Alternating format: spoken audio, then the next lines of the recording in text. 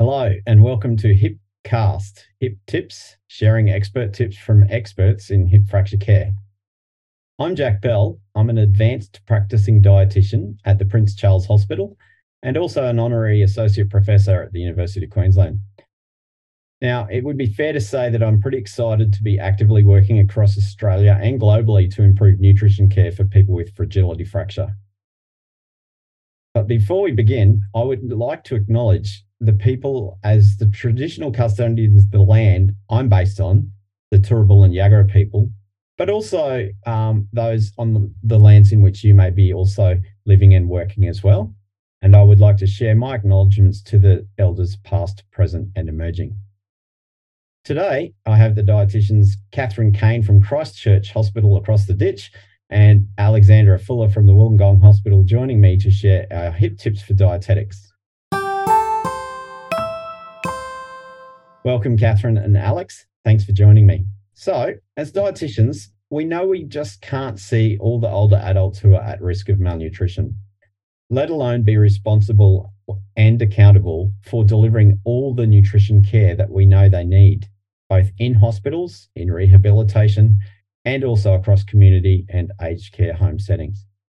So here's our big tip.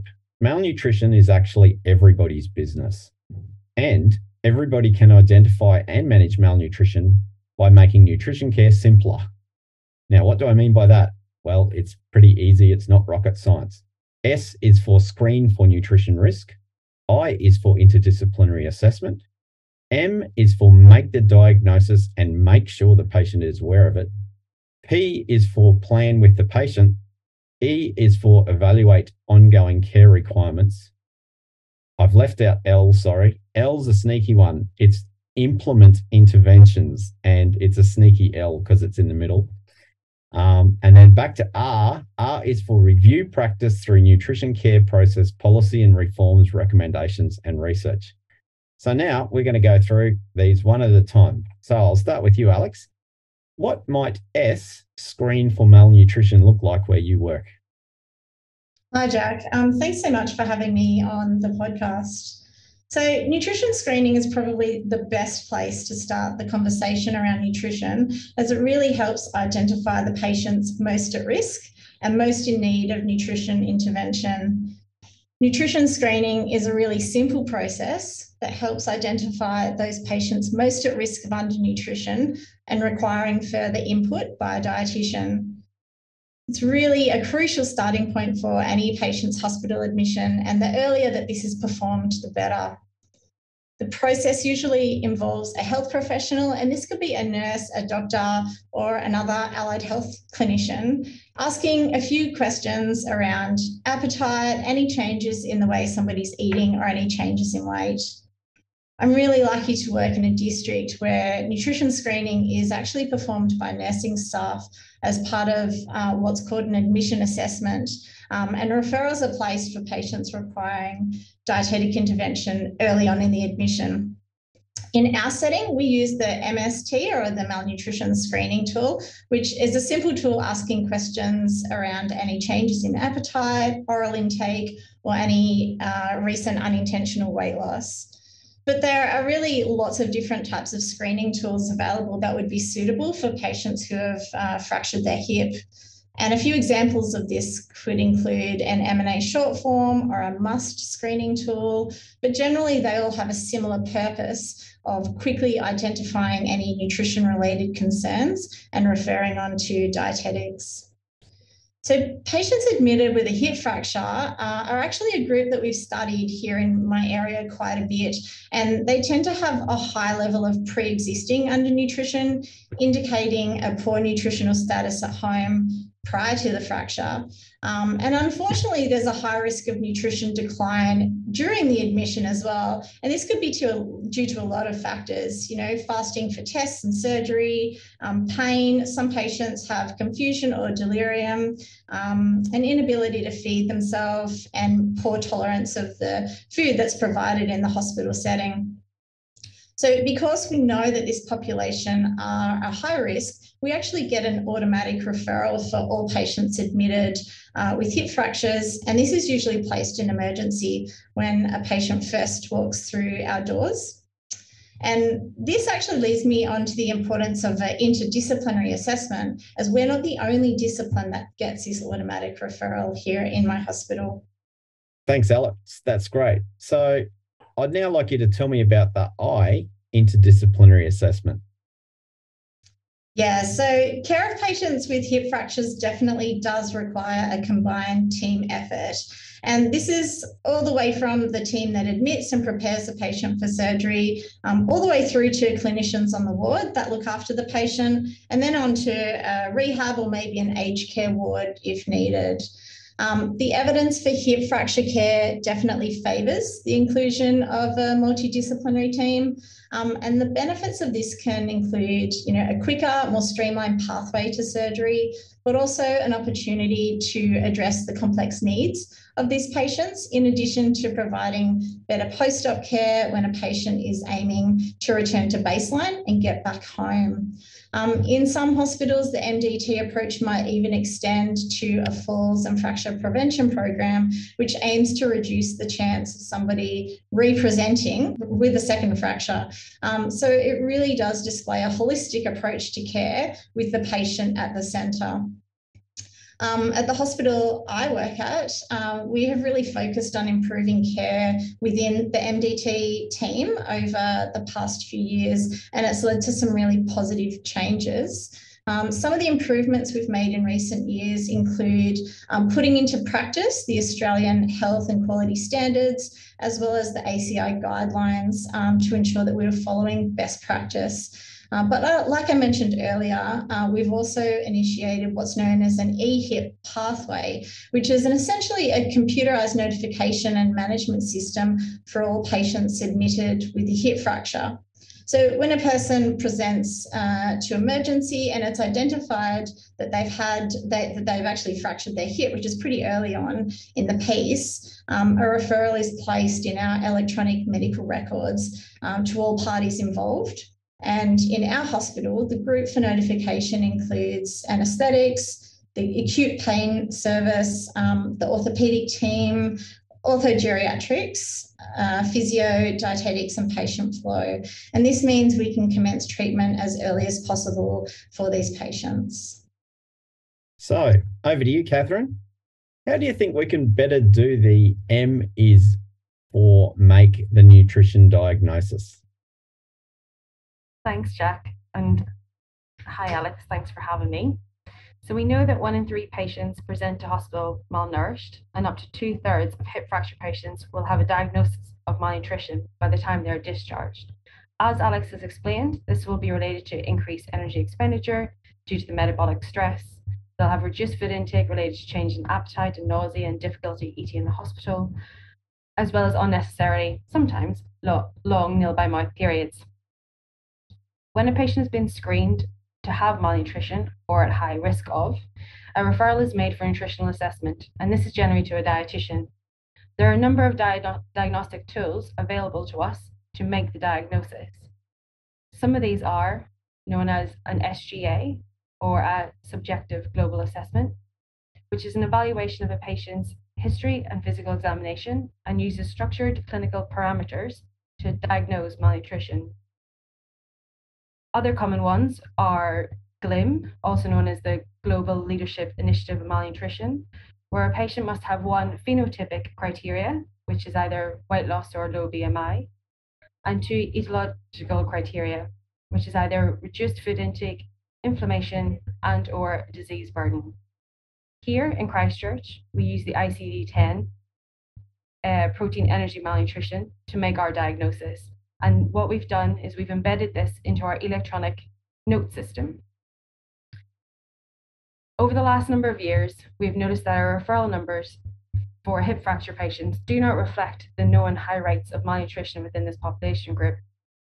And since the introduction of our electronic note system, our malnutrition screening rate has increased to 100%, which is great news.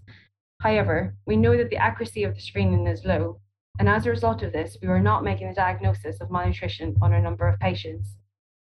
Over the last year, we've been working with our medical orthopedic doctors, and they can now make the diagnosis of malnutrition using this ICD-10 criteria. And again, like ours, they've embedded this into their medical notes. It's still early days, but we hope to see improvements in this conversation quite soon. Once a diagnosis of malnutrition is made, it's important to have a conversation with the patient to explain the diagnosis and discuss the possible consequences of malnutrition if it's not addressed. Understanding and recognition of the problem allows the patient to take control of the diagnosis and is more likely to make positive changes if correctly informed. So once the diagnosis has been made and it's been discussed with the patient, it must be recorded where it's visible for all disciplines to see. So this may be in the problem or the diagnostic list, and it's important that it's documented in the discharge summary. This will have an impact on other medical diagnoses and on treatments, and it's also a good reminder to other health professionals that malnutrition is everyone's business. Thanks so much, Catherine. Now to an area that's a bit of a passion of mine, and that's about planning with the patient. So P is for plan with the patient. We know across Australia and New Zealand from a hip fracture sprint audit that we've just done on nutrition care that we are not very good at planning with the patient and transitioning that care. So could you tell me a little bit about what you think about P is for plan with the patient? Sure. As you've just mentioned, just under half of patients with a diagnosis of malnutrition were involved in their care. Really, when we see a patient who has malnutrition, we must say, you have malnutrition, and what are we going to do about it? The intervention must be at patient level. What we're looking at is shared decision care approach. The patient must be actively involved in the goal setting and developing strategies. By being patient-driven, you're more likely to get successful behavioral change. It's recommended that you have small, realistic goals that the patient can work to independently, and also ensuring that you have accurate monitoring and providing positive feedback when those goals have been met. It's also good to remember to involve the family and other health professionals involved in their care, whether that's the catering assistants on the ward, either in the acute centre or in rehab, or whether or not when they're at home, and to those that provide the meals. Well, you smashed that question. Thanks so much, Catherine. So I guess one of my other keen interests or passions is how we actually go about improving care across the continuum, not just in the four walls of the hospital. So how might we do E better, where the challenges for E is evaluating ongoing care requirements? Absolutely. So those with the diagnosis of malnutrition will require monitoring, and how this is done will depend on resourcing at the centre. Locally, we are able to utilise the skills of our dietary assistants to help this. Over the last year, we've had a similar project to the Eat, Walk, Engage programme, where from a nutrition perspective, we've been able to use these skills of the dietary assistants to help with weight measurements, assistance at meals, food preferences, and supplement drinks. And it's been a great success so far. As we are an acute centre, patients are only with us for a short period of time. Those that require rehab, we would communicate to our colleagues in the rehab centre to ensure ongoing nutritional care and assessment. Following discharge, in an ideal world, there would be ongoing community follow-up, but unfortunately, this isn't always available and isn't available to us locally. This also highlights the importance of documentation of the diagnosis of malnutrition and the plan in which the patient made, so that the GP and other community services are aware and can continue to monitor their progress in the community and at home. So here's a sneaky R we have added to the original simple. R is for review practice through nutrition care process and policy reforms, recommendations, and research. So as well as, doing the simple things that we do to improve care, we actually need to know whether or not these things make a difference and can influence policy and process. So Alex, I might ask you this final question we've got. Tell us about R is for reviewing practice. Yeah, thanks, Jack. So one of the things that really excites me about clinical work is actually having the chance to review processes and make improvements at a systems level. This means you're not only improving the care for one patient you're seeing, but you have a chance to improve it for all patients that we look after in a certain clinical area. I might use this opportunity to chat about some system changes that we've actually made at the hospital I work at, which is the initiation of what we're calling a nutrition model of care. And this model of care approach is something that we've commenced in recent years for a number of specific clinical conditions, but importantly for the discussion that we're having about hip fractures for the patients that are admitted to our hospital with that exact complaint. The model of care came about after some colleagues that I work with working in aged care commenced a similar process for the patients that they were seeing. It was initiated with the understanding that most patients admitted in aged care were at high risk of undernutrition, were needing energy and protein supplementation, but also in an attempt to evenly distribute protein intake throughout the day and meet some ideal targets of about 25 to 30 grams of protein at each meal. And the evidence suggests that meeting these protein targets and evenly distributing intake in this manner will assist in maximising muscle protein synthesis. There are also some best practice guidelines that indicate oral nutrition supplementation should be provided for patients that are admitted to hospital with a hip fracture. So a few years ago, we decided to run a pilot project whereabouts we provided routine energy and protein supplementation directly on admission for the hip fracture population. And this coincided with the commencement of the EHIP pathway that I previously mentioned, which involved the NDT team. We are fortunate enough to have an allied health assistant who reviews patients' tolerance of the supplements, but also assists with obtaining some further clinical information that helps with our triaging practices.